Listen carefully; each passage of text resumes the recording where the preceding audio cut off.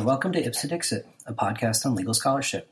I'm your host, Brian L. Fry, Spears Gilbert Associate Professor of Law at the University of Kentucky College of Law. My guest is Felipe Jimenez, Assistant Professor of Law and Philosophy at the University of Southern California Gould School of Law.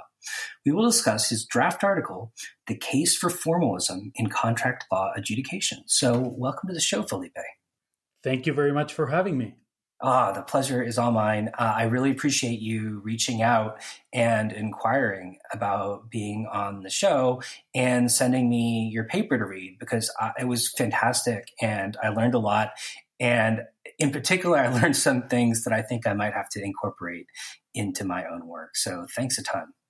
Thank you so much for reading the paper and for having me. Okay, so I thought that for listeners who might not be sort of steeped in legal theory, we could start by sort of having you explain some of the terminology or concepts that you use in the paper to talk about how we should think about contract law. So as you note in your paper, formalism kind of has a bad name among legal scholars and has for a while. And so there's this truism that we're all realists now, to sort of riff off Nixon a little bit, right? So what's the difference between legal formalism and legal realism, just in a nutshell? Sure. I would say that formalism is the idea that judges should decide cases and typically decide cases by applying pre-existing legal materials. And that might be statutes or it might be precedents. And realism is basically historically a reaction to 19th century formalism. And it's a reaction that basically claims first that descriptively that's not correct and that judges basically figure out what outcome they want to get based on their policy preferences. And then they provide some sort of account for why that outcome might be justified on the basis of law, but that's not really what's driving the outcome. And normatively, I think legal realists were committed to a view of law reform that was that saw the task of the judge as not just applying law, but also advancing normative outcomes that they believed were desirable. And so I would say the opposition is both at the normative and at the descriptive level. And you can see this opposition playing out first historically between the 19th century formalists like Langdell and then the realist backlash against that. But also you can see it nowadays, for instance, in contract interpretation, there's a long dispute between people who think that judges should try to narrow their attention to the four corners of contracts and so on and so forth, whereas other people who think that actually judges should look at context and extrinsic evidence in order to try to make sure they get the right outcome. Okay, so just to clarify or reiterate then, the sort of realist objection to formalism then is twofold in the sense that realists say that not only is the sort of descriptive account offered by legal formalists not how judges actually go about deciding cases, but also the sort of normative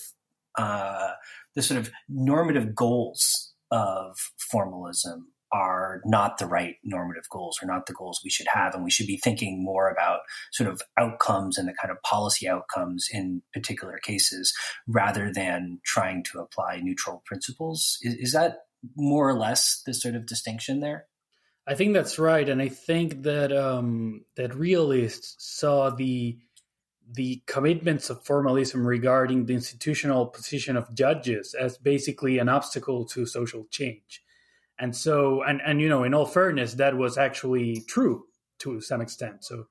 So if you look at Lochner, that seems to be a clear example of that problem that the realists were identifying. Yeah, I mean, Lochner is kind of the paradigm example of legal formalism run amok, at least in the legal realist account, it seems. Right. Yeah. Okay, well, so you also distinguish between instrumentalist and non-instrumentalist theories of law. And I wonder if you could talk about what that distinction means, especially or in particular in relation to contract law and the goals of contract law. Right. So I would say that instrumentalism is just the view that law is a means to an end.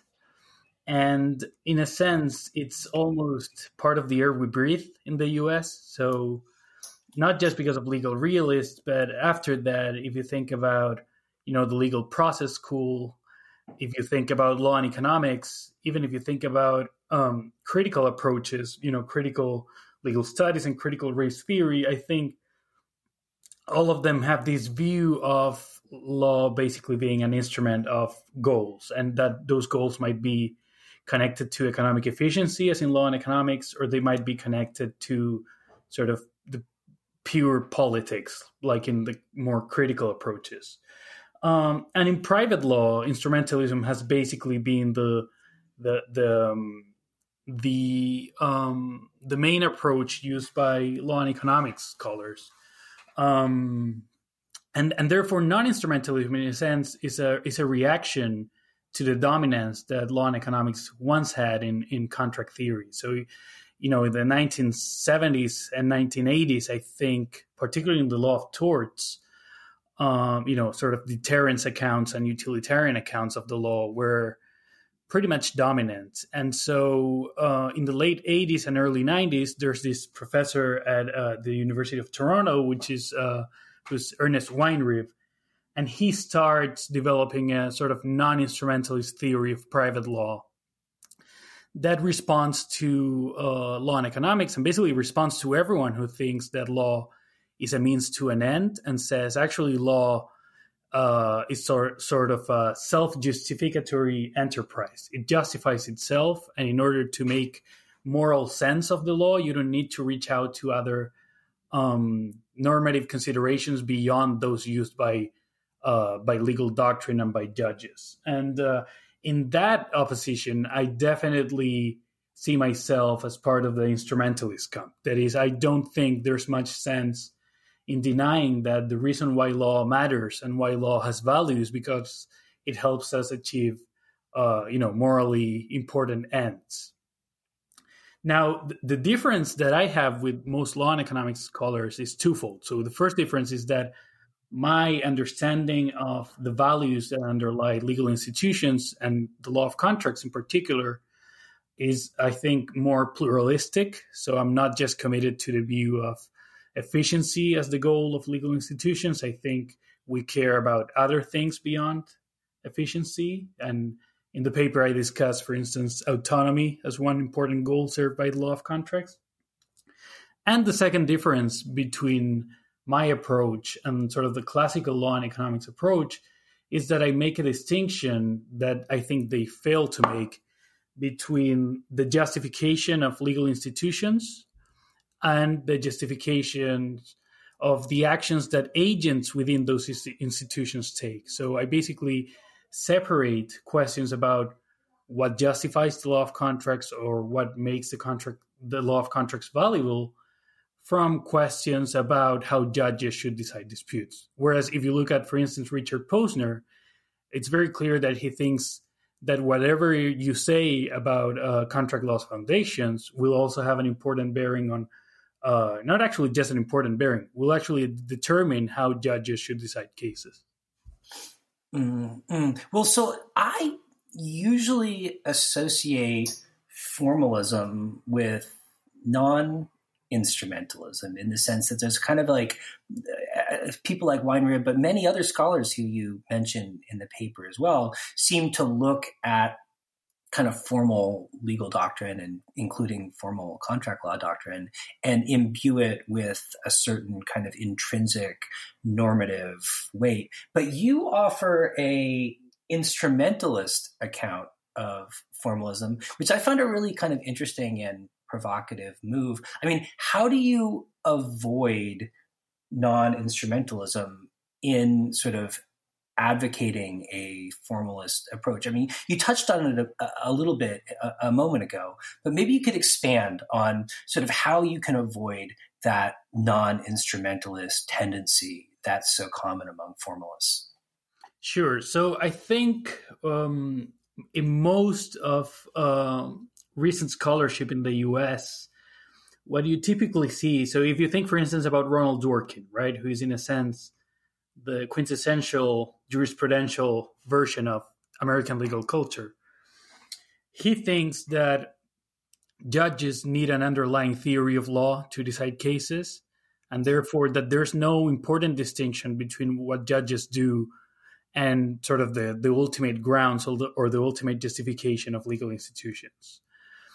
And I think that just captures a very widespread structural assumption about legal institutions that a lot of people seem to have, which is that basically whatever is true about the law's moral foundations, or whatever theory explains or justifies the foundations of legal practice or legal institutions, also plays a crucial role in the adjudication of actual disputes. So that, for instance, if you think that the law is about efficiency, you should also tell judges that they should decide in a way that maximizes social welfare. Or if you think that, for instance, punishment is an institution justified because we want to deter crime, the judges should decide on the basis of what will deter crime overall.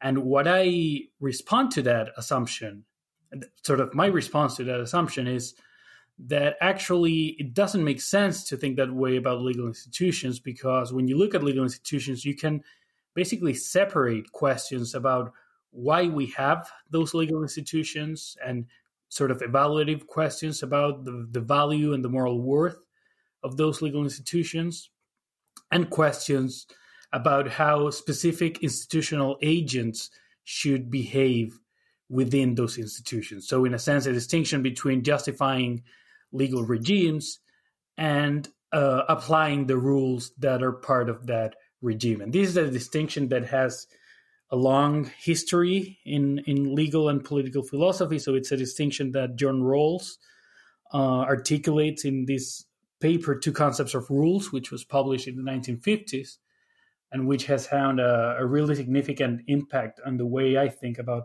law and social practices generally. But I think it's also implicit, for instance, in H.L.A. Hart's distinction between internal and external perspectives to legal institutions. So what I think is wrong, both in Weinreib's view and in the law and economics view, is that they fail to make this distinction. So law and economics thinks because efficiency justifies private law judges should try to achieve efficient outcomes in their decisions. And Weinreib, in a sense, makes just the mirror image mistake, which is thinking because judges can only consider a certain limited domain of reasons and considerations, that's the end of the story for the justification of private law. And that's why he ends up with this claim that basically private law justifies itself. It doesn't need to refer to sort of extrinsic ends and values. I mean, if I may, it kind of struck me that you were making both like a descriptive and a normative objection to these kinds of more theoretically rich or kind of more theoretically driven accounts of how legal decision-making happens, in the sense that, like, it seems like there's this presumption that legal theory is necessary to making legal decisions. And it seems like you kind of question how deep a legal theory you really need to adjudicate cases. And also there's this assumption that that's what judges are actually doing. And it seems to me that actually it's like someone like Posner is almost like the exception that proves the rule. And most judges don't think that that's what they're doing, right? They think that they're doing more or less doing formalism. Yeah, so I think that's perfectly right. So there's this very kind of typical phrase, you need a theory to defeat a theory, right? And so the underlying idea seems to be that if you don't like how a certain judge is deciding certain types of disputes, you need to come up with a whole theoretical framework to oppose that perspective. And you see this, I think, playing out in a bunch of different fields. So you see it, in private law, in the discussion between sort of early law and economics scholars like Posner, but also like Louis Kaplow and Steve Chevelle on the one hand, and on the other hand, people like Peter Benson or Ernest Weinrib. But I think most lawyers and most judges don't think that way. That is, they don't think you need a really articulated interpretive or justificatory theory about legal institutions in order to make good decisions within them. And in fact, if you think about sort of how we have designed law schools and how we have set up courts, that seems to vindicate the idea that actually what drives legal education and also legal reasoning as an institutional matter is not having great articulated theories about ultimate questions of justice or about how we should organize society, but rather that it's a much more narrow and technical set of questions and expertise that we're going after. And in a sense, I'm trying to provide a philosophically ambitious argument for that sort of philosophically unambitious approach to legal adjudication and to legal institutions generally. So maybe we could talk a little bit about how that would work in practice and maybe even like specifically in a contract law context. So when it comes to like, for example, like hard cases, right? We know that there's like multiple different kinds of hard cases and that, you know, judges do in fact decide them, many of them formalistically, some of them in a more kind of legal realist inflected fashion. Sort of how can and should legal formalism on the ground deal with hard cases? And why do you think a formalist approach is preferable to a realist approach, you know, in the actual adjudication process? Right. So I think legal formalism, in the way I describe it in the paper, has the tools to deal with hard cases. And I discuss in the paper two types of hard cases. So some hard cases might be hard because the legal materials just don't give you an answer, or they're ambiguous in the answer they give you. So they're indeterminate in a sense.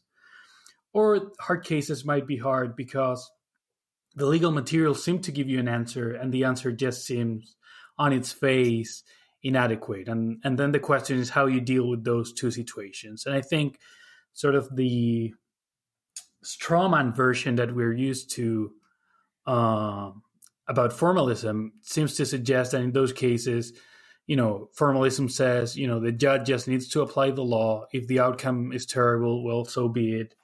And it doesn't matter. But I think if you actually look at most of the sort of doctrinal tradition in private law, you know, that there are several tools that judges use to deal with these situations. And this is just a really long tradition. So if you go to Savigny, who's a German jurist, you know, more than 200 years ago, he already had a very sophisticated account of how judges could deal with situations where rules gave you inappropriate outcomes that just didn't involve sort of, you know, embracing full-blown discretion or just policy making.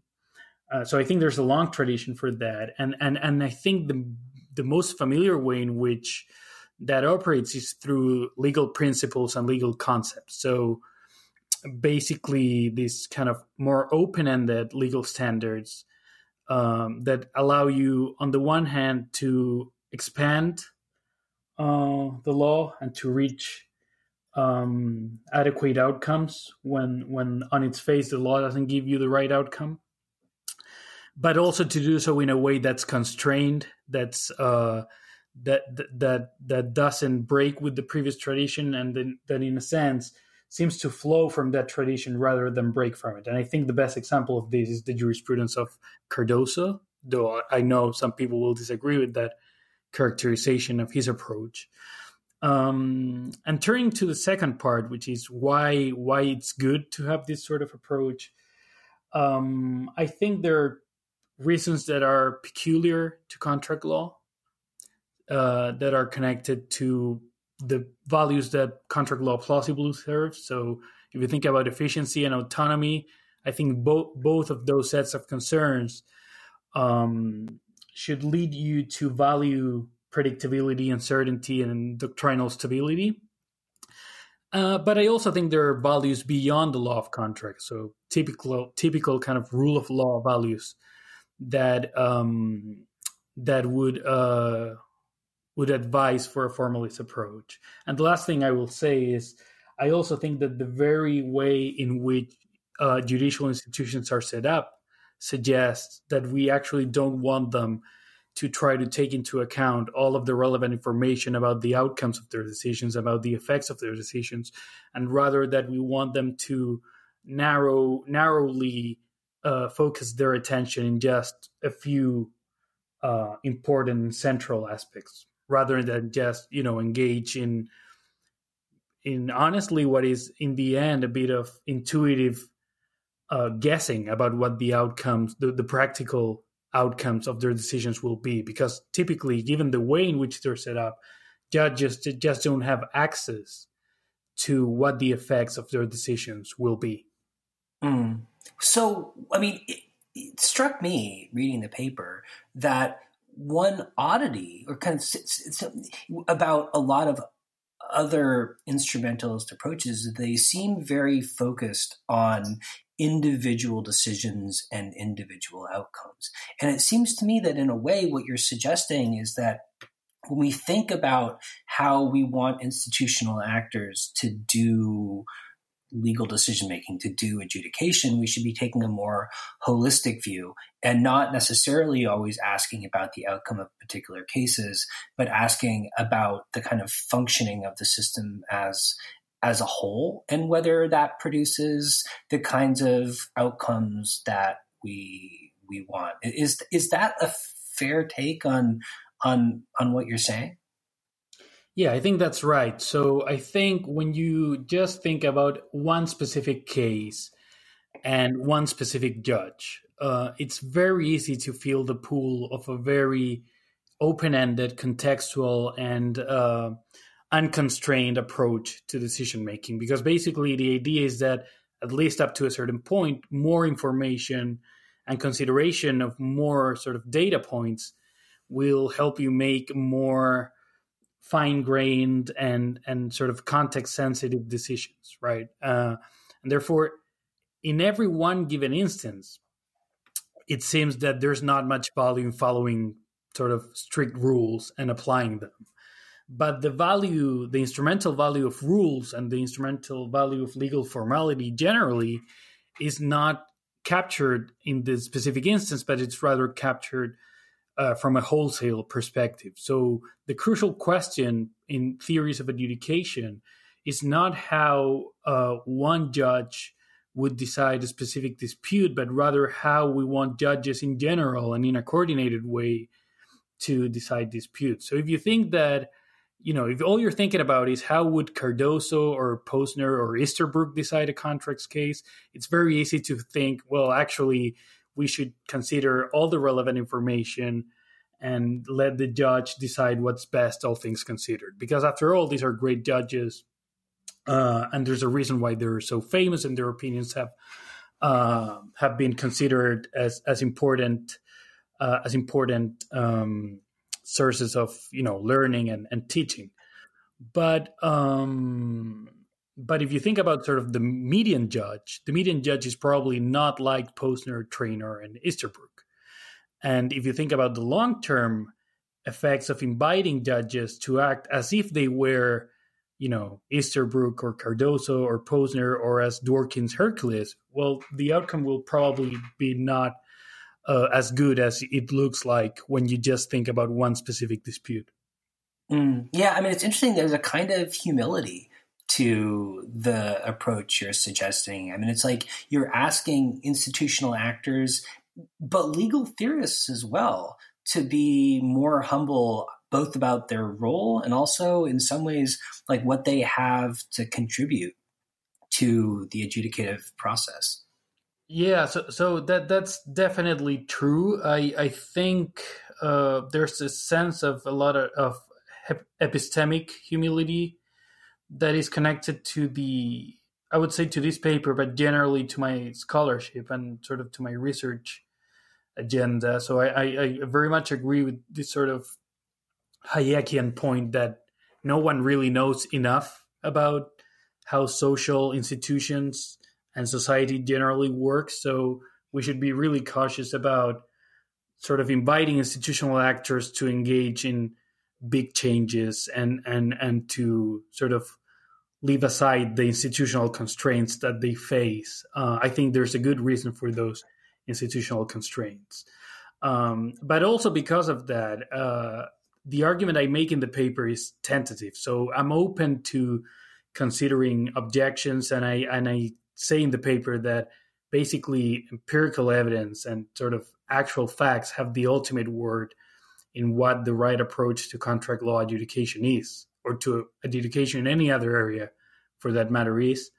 But what I'm trying to give here is a set of general arguments as to why, the usual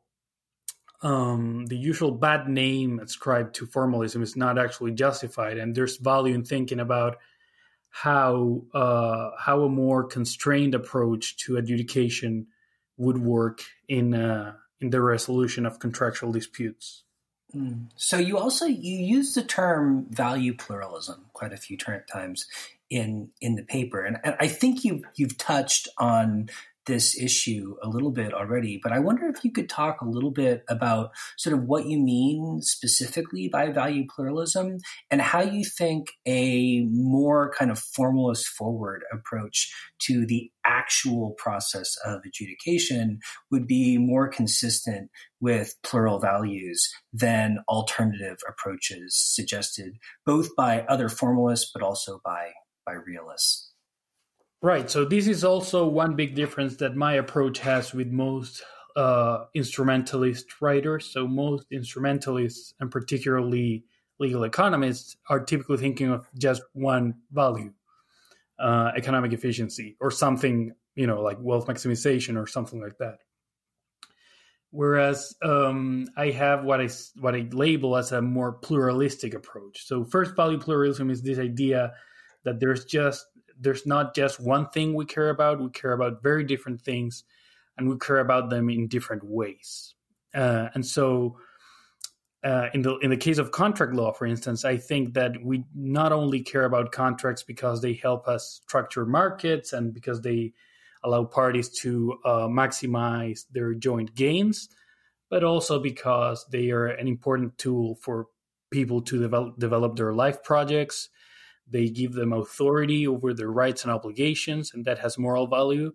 And also because contracts, in a sense, establish a limited but important form of equality in social relationships. And because I believe that that's true about the foundations of contract law, I think telling judges to engage in open-ended decision-making to try to find a right balance between those values is a recipe for unpredictability and disaster, because it's not easy to know how you trade off these different values and how to decide in cases of conflict. And so I think that formalism has a lot of value as a decision procedure that basically ignores those ultimate questions about moral value and tells judges to try to decide on the basis of more narrow and less, less foundational reasons. And the second thing I would say about value pluralism is that even if you don't agree with me that the foundations of contract law are plural, and you think that there's only one value underlying the law of contract, so it might be, promissory obligation, or it might be efficiency, or it might just be autonomy, and so on. Even if you thought that, as a matter of fact, people don't agree about what the foundations of contract law are. And so if you read, what has been written in contract theory in the past 10 or 15 years, you will know that for every scholar, there's one theory. So basically, no one agrees about the foundations of contract law. And inviting judges to try to make decisions on the basis of those foundations would just replicate that disagreement. So in a sense, formalism is also a good way to deal with that, the fact of pluralism about contract law's foundations. So I wonder if you could talk a little bit about legal change as well? Like, how and when can and should judges engage in changing the doctrines that formalism tells them to apply, and to what extent or how should we apportion the authority to make those changes as between the judiciary and the legislature? So, in my view, it's inevitable that given how legal materials are structured and the limits in the ability of those legal materials to give you a determinate outcome for any case, that judges will sometimes have to develop the law and go beyond what those legal materials give them in terms of ways of addressing contractual disputes. But then the question is how you develop the law, how legal change is done by judges. And I think we shouldn't abandon the sort of underlying commitments for formalism in easier cases. And in that case, the question is, what mechanisms does legal doctrine give you to develop the law? And I think legal principles can play a crucial role in that. The other thing that I would say is that my theory is sort of heavily dependent on the time and place where you're at. So I say at some point that basically this is a theory for the current law of contracts in contemporary Western jurisdictions. And the reason for that is that in earlier stages of development, where you just didn't have enough legal materials and enough law, I would be much more open to have a more open-ended decision procedure where judges can basically innovate and generate new doctrines and new rules. But I think that given the stage of development of the common law where we're at, the gains from a more open-ended procedure just are not sufficient to warrant giving judges that authority. And so I think it makes more sense to, on the one hand, allow them to develop the law and to expand the reach of legal materials, but on the other hand, to tell them to do that in a way that's constrained. And so I think the best example of that approach is Cardoso. So Cardoso innovated in several aspects of contract doctrine, but he also did that in a way that connected those innovations to pre-existing legal materials. And I think that's the right way to go about it. So in closing, would you characterize the argument you're making in this paper more as this is how we should think about legal adjudication and the sort of framework in which adjudication ought to occur, because it will have these kinds of instrumental outcomes, or kind of a descriptive account of like, this is what's actually happening and that's fine, and objections to that are mistaken because it does in fact produce better outcomes than the alternatives? Sure. So I would say it's a normative argument. So I'm saying why there are good reasons for this approach to contract law adjudication. And as you know, the reasons are connected to consequences and to the impact of this decision procedure as compared to other approaches to contract law adjudication. But at the same time, I think, in a sense, I'm also vindicating a kind of the traditional approach to legal adjudication. And I think, it's okay and it's valuable to have a critical approach towards judicial discourse. And it's valuable to critically evaluate the law and to say when judges go wrong, but also that we should be careful of not, also losing all the benefits of this really long tradition that I think in fact exists in most legal systems, at least in the civil law and the common law. I think in both cases, there's a tradition of centuries of thinking carefully through legal materials and legal concepts, and I think we shouldn't lose that. While at the same time, we should be completely aware, as the legal realists taught us, that law is an instrument of politics and that we should always have our critical eyes open to morally evaluate and try to change law when it's problematic. Yeah, I mean, there's a way in which the project is almost kind of like meta-realist to me, in the sense that you're kind of advocating to step away from the individual decisions and outcomes and think about the kind of big picture institutional questions. Yeah, I think that's right. And in a sense, I think, I overstate the differences between my approach and the realists. So I think some realists would be actually sympathetic to this approach. And most realists, I think at least the best ones, so if you think about Pound, for instance, I think they were actually really careful and thoughtful about legal doctrine. So I think, just as formalism has been deformed by this sort of strawman version, there's also a deformed version of realism. So, perhaps that's the next paper. Awesome. Well, Felipe, thank you so much. It's been great having you on the show. I think this paper is fantastic, and I look forward to seeing the final version in print probably sometime next year or something, I imagine. Yeah, thank you so much for having me. It's been really a pleasure, and, just keep the show going.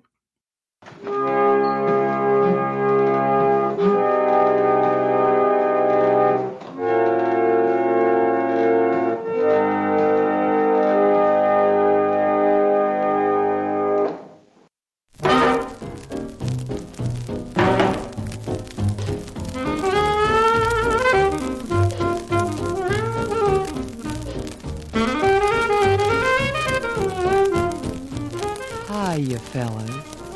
This is Sal, the service station man's pal. We've got some news for you. News we think you're going to like hearing. During the week of May 16th, the second mailing of the Service Station Selling Program will reach your market. It's a bright 16-page, two-color catalog that shows off the complete line of B.F. Goodrich TBA merchandise, along with your line of petroleum products. On the cover will be featured the handsome barbecue grill that you've been hearing so much about. I find it irresistible. And we know that the grill is going to bring a lot of new faces into your station. Display it big. A grill's best friend is its display. Put plenty of grills out where the customers can see them. Spotlight them at their shining best with the display materials furnished. Make sure that your salespeople know what an important part the grill is designed to play in your whole summer selling program. Talk it up. Pass the news about it along to your friends and your customers. We'll have the whole town talking. But don't let your selling die when they've bought the grill. They've got the grill now. They must be planning to use it at the beach, on picnics, or during vacation time. For their safety, their comfort, and their motoring pleasure, they should make sure that their car is in tip-top shape. I always like to keep things in good shape, don't you? Bring them in with the grill. Then use its sale as a springboard to sell tires and other TBA items. I'll be seeing you on the other side of this record.